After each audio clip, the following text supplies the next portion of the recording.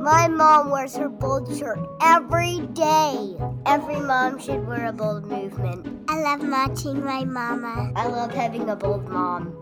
And right now, you can receive free shipping on all orders over $50. Don't forget to check out our Bible studies. Go out and be bold. Hey guys, welcome back to the Talk Bible to Me podcast. I'm your co-host Megan Rawlings. And this is Emily Richardson. And we are so excited to be here today as we dive into Hosea chapter 5. But before we do that, let's play a little bit of music.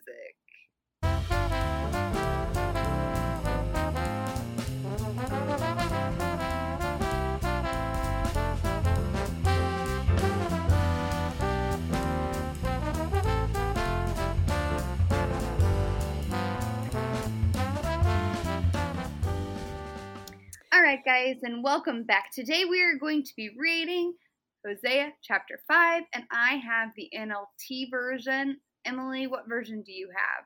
I have the ESV. So we're going to flip-flop, guys, and it's going to be a wild ride, but you're going to love it. So I will start off, if you don't mind, and I'm going to read verses 1 through 2. Hear this, you priests. Pay attention, you leaders of Israel. Listen, you members of the royal family. Judgment has been handed down against you, for you have led the people into a snare by worshiping the idols at Mizpah and Tabor. And you have dug a deep pit to trap them at Acacia Grove. But I will settle with you for what you have done. Emily, what do you have to say about that? You kind of sounded like an announcer on the Hunger Games. You know, like very sweetly announcing doom. Well, I'm happy to be sweetly announcing doom. You know, I can't lie. I don't have my glasses on, or it said, you have dug a deep pit. For some reason, I almost said dung, and I'm really glad I didn't, because that's not what it says. Now you outed yourself, so no going back now. Well, I do have the power of editing. Oh boy. Chapter 5 is a warning to the priests, the people, and the king. That's what I've got. That's a really good observation, Emily. So, in the first couple of verses, there is something that I would like to acknowledge, and it's a little bit of grammar for you guys. You know how great Emily and I are at grammar.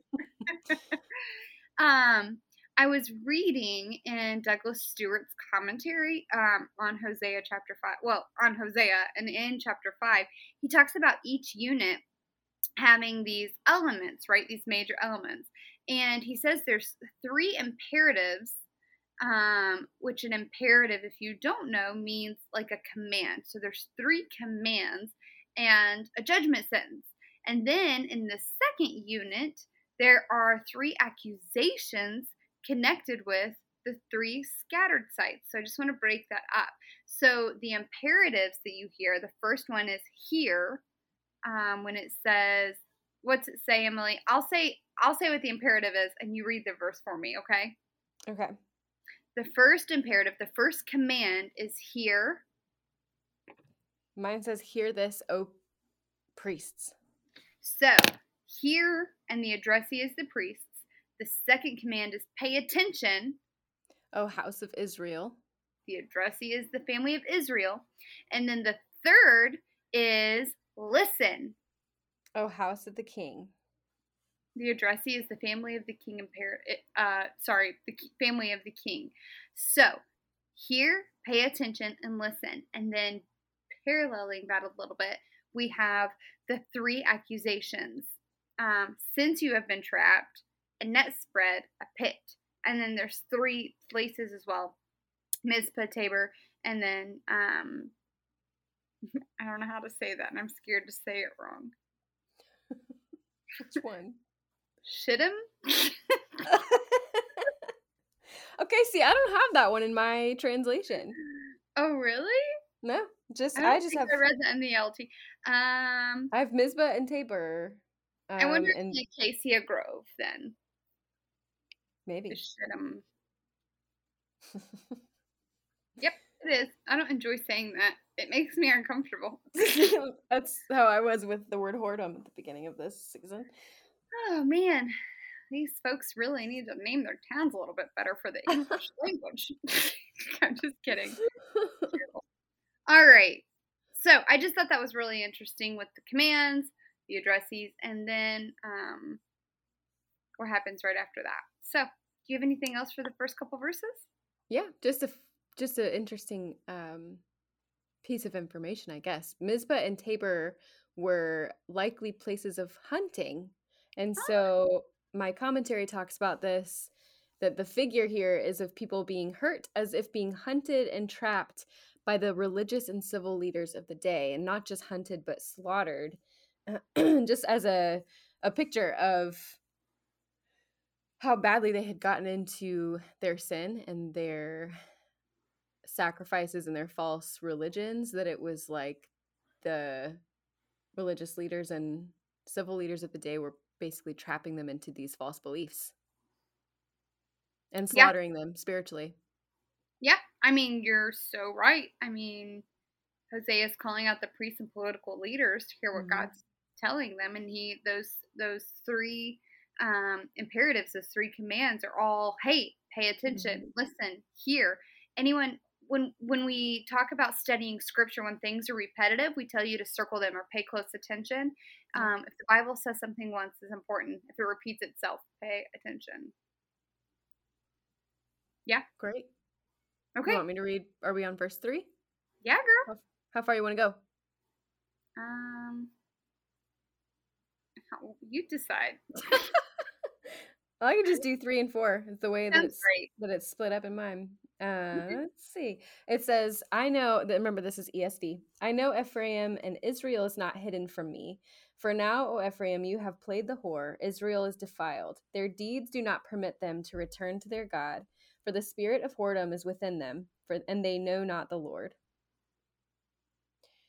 So a little note that I had on this one is that verse 4, their deeds do not permit them to return to their God.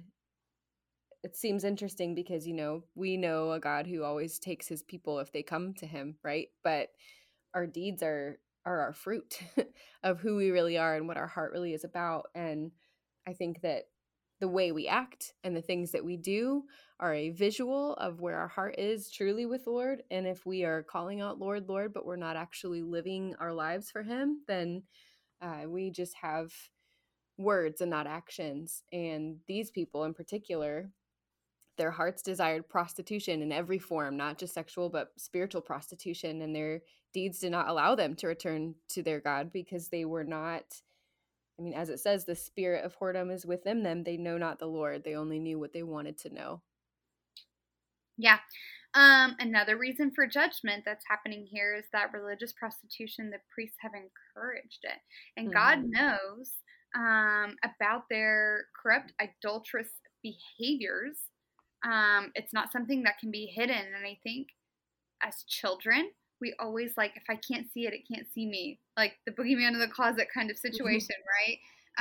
If I can't see it, it can't see me. And if you notice, little kids will if you're playing peekaboo, they'll hide their face, but not their body, right? Yep. It's the same kind of concept where it's we try to hide from God, but there's no hiding from God. Yeah, he can see it all. And he can see your sins. You can't hide them. And I think that's actually one of the beautiful aspects of God is that it's not like I'm going to shock him with my sins. He already knows. Yeah. And I find it should be a burden lifted to know that he knows all that already. Yeah. Another thing, in contrast to God's knowledge of Israel and Israel's sins, I think Israel lacks this personal knowledge of God. Does that make sense? So they didn't have godly priests teaching them. They weren't having godly worship at their temples. And when you are not being taught correctly and you're not worshiping, then there's not going to be a change that takes place. Yeah. Because you can't change what you don't know. And so I think one of the reasons it's hard for them to return to their covenantal partnership is because they don't even know what the covenant or the God who the covenant is or what the covenant is, if that makes any sense. Yeah. Yeah. The beginning of wisdom is fear of the Lord and knowledge of the Lord, right? So if you do not know who he is and you're not seeking knowledge from him instead of worldly cultural things, then what you know is probably going to be the foolishness of the world instead of the wisdom of God.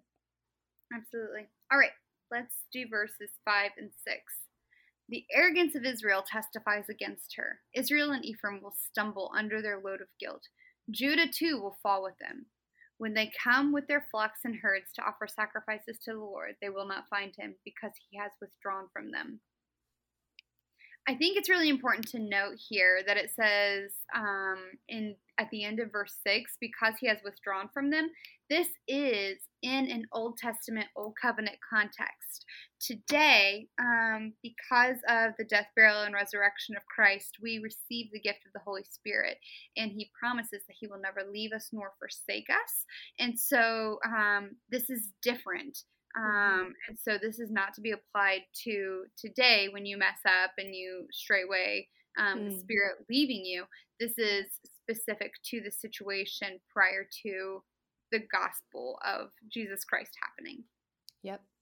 Yeah, and with that, in this verse is talking about my version says, with their flocks and herds they shall go to seek the Lord. And this is talking about the sacrifices that they would make. They would go to these mountaintops with all of their sacrifices to give to the Lord, to get his favor, but they didn't have any, like it said before, any evidence of that true faith. So it was just a mere sacrifice. It was not a heart change. And so it's the same idea that they weren't actually seeking him. They were seeking his favor. They were seeking his approval with their sacrifices, but they weren't actually changing the way they were living. And so with this Old Testament way that the Lord would withdraw, it was his way of saying, if you're not drawing near to me, I'm not going to draw near to you. And you're not actually drawing near to me with your hearts right now.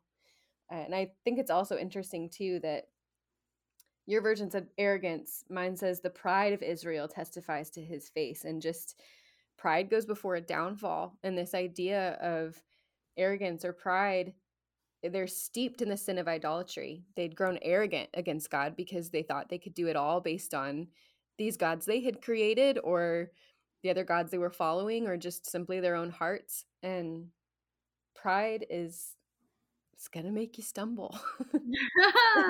It's a great time. Not at all. I'll do 7 through 12. Sure. Unless that's too much, but I'll go for it. They have dealt faithlessly with the Lord, for they have borne alien children.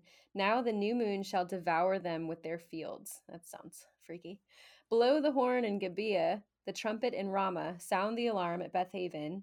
We follow you, O Benjamin. Ephraim shall become a desolation in the day of punishment among the tribes of Israel. I make known what is sure. The princes of Judah have become like those who move the landmark. Upon them I will pour out my wrath like water. Ephraim is oppressed, crushed in judgment, because he was determined to go after filth. But I am like a moth to Ephraim and like dry rot to the house of Judah. Wow. So basically, God has confirmed the verdict and he's legitimized it in verses 1 through 7. And now he's announcing this war against Israel. Mm-hmm. And Hosea encourages the warriors to saddle up. What do you have on this?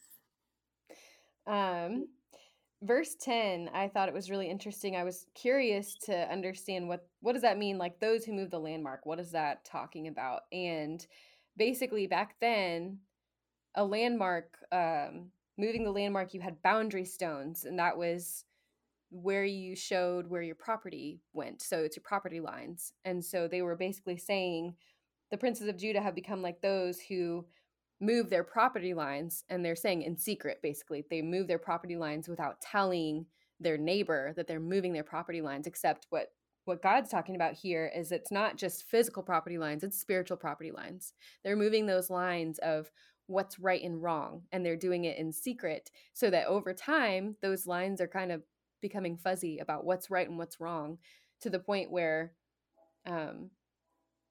they don't even know what's the true God and what's an idol, which I think is really relevant today. I think we're doing the same thing. I think this is a common theme for humanity as a Yep. whole. History repeats itself. Oof, unfortunately.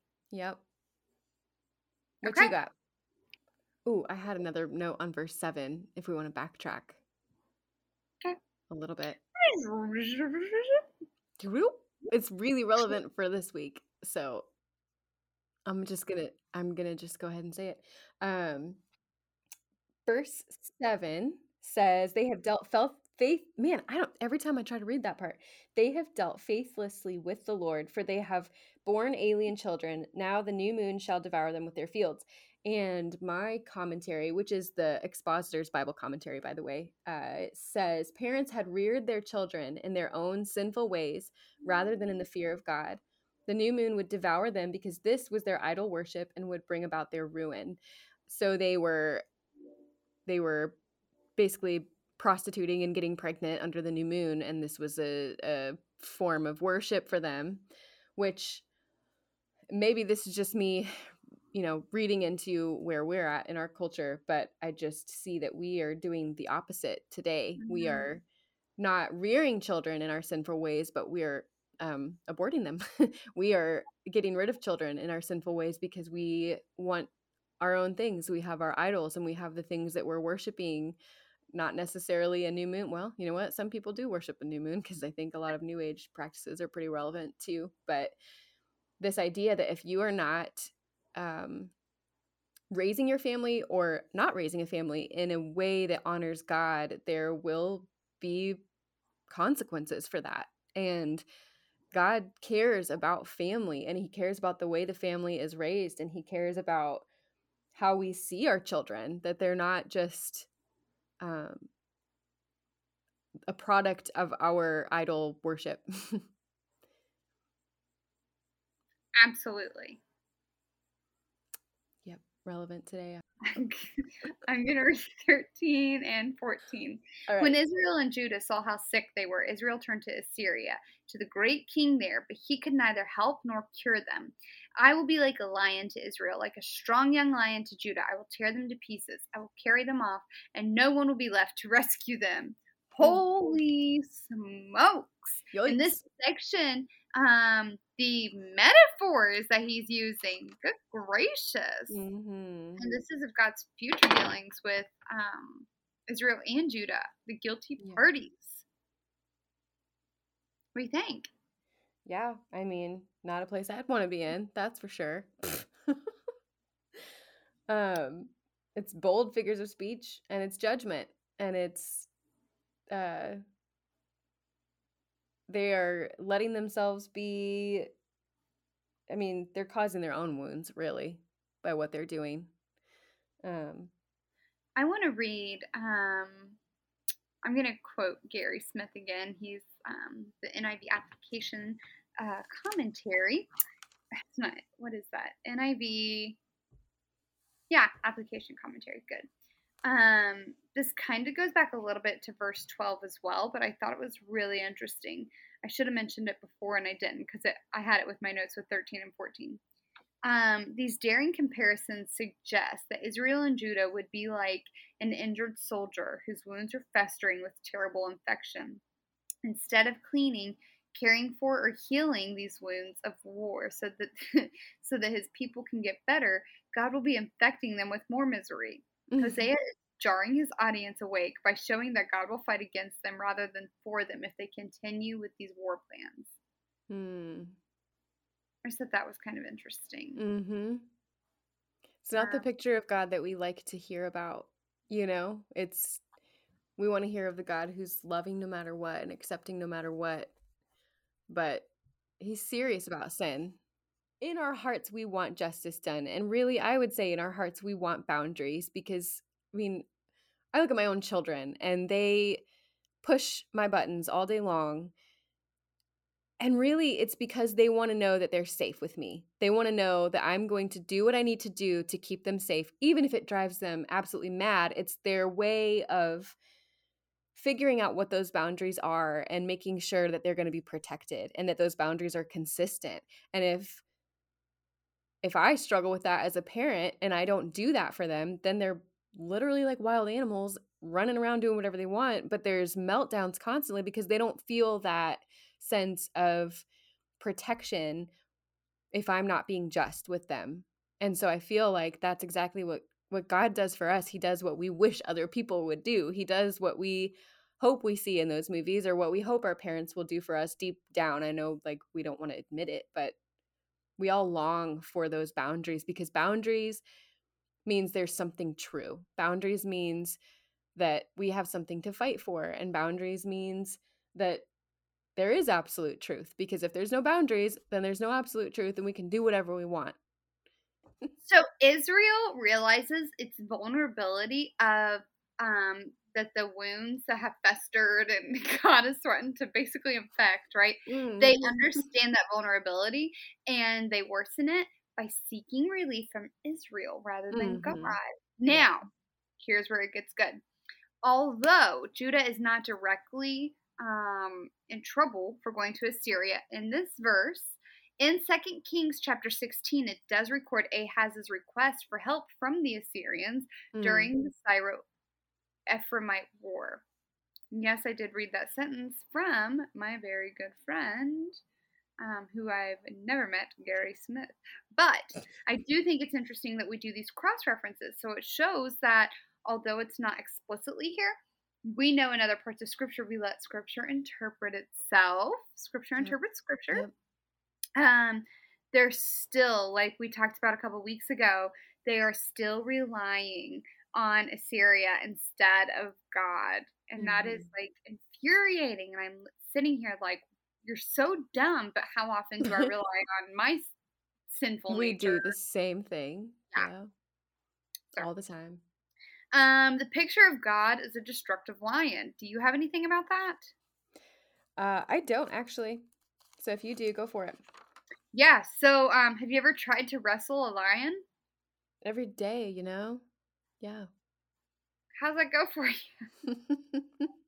No, I think the imagery here is that you're not going to go fight a lion because you're not going to win. You're not going to be able to stop him. And Assyria is trying to bring Israel and Judah to defeat, and God is just like, no. He's full of sovereignty. He has power. And it's natural for people to fear the powers that be, Syria, right? But this is Hosea's warning to them that you should be more concerned with the power of God than the power of Assyria. Yeah. That's and good. No one's going to get away from God's final judgment. Yep. Yeah. All right, verse 15. Do it. Okay. I will return again to my place until they acknowledge their guilt and seek my face, and in their distress earnestly seek me. So,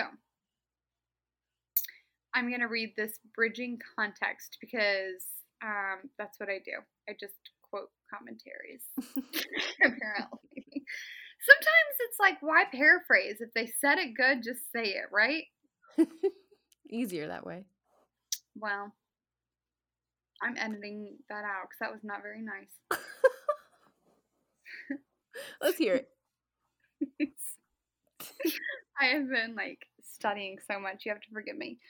Since Hosea, chapter 5, verses 1 through 14 are tightly connected to specific events in the historical warfare between Israel and Judah, any attempt to apply this passage must be tied to the broad principles underlying God's message through Hosea, not to the events themselves. This section is an example of what any nation should not do if they want to avoid the wrath of God's judgment, which I think is very applicable in today, right now, in this situation we're in. 3 bridging concepts support what Hosea announces in these verses. 1, God holds leaders responsible. 2, 2, sin separates people from God. And 3, military solutions do not solve spiritual problems. Ouch. Okay. Do you have anything else? Just real quick, you can reference back to verse 6 with this verse and seeking the Lord, because if you notice in verse 6, it talks about they go up and they seek the Lord and they don't find him. But then in this verse, it says, until they acknowledge their guilt and seek my face, and in their distress earnestly seek me. So that what happens before they seek him is they acknowledge that they're guilty. And so the reason they could not find him before is because of their pride, that they were refusing to acknowledge that they had problems and that they had turned from God. And so God is saying, once you acknowledge that and seek my face, then you will have me. Then you can have a relationship with me. But if you're not willing to acknowledge that you're a sinful person and that you have turned your face from me, then there is no seeking my face. You will not see my face. But when you decide to turn and you call on my name in humility and put down your pride, then it's that idea of, why do you call me Lord, Lord, but not do what I say, So there has to be an acknowledgement of sin for the Israelites and for us today. Before we can have a true relationship with Jesus, we have to be able to acknowledge that we need him first. Yes, we love him and he loves us. But if we don't acknowledge first that we need him to be able to have life, then that relationship is basically just built out of our pride, which isn't really a relationship at all. Yeah. Pride blinds for sure. I have a quote from the Valley of Vision. Be happy in him, O my heart, and in nothing but God. For whatever a man trusts in, from that he expects happiness. He who is the ground of thy faith should be the substance of thy joy. I don't know, just felt applicable there. That's good. My husband and I just finished a series at our church about family and marriage, and the whole idea was that the purpose of our life is not happiness, it's holiness. Yes. To be set apart and clapping. I don't know if that translated well via mic. I love it. Yep. It's good. Oh, very good. All right, ladies. This is an extension of theboldmovement.com, a women's ministry. And if you are interested in hearing more, go check us out. You can hit that subscribe button. You can give us 5 stars. You can leave comments, and you can tell all your friends about it.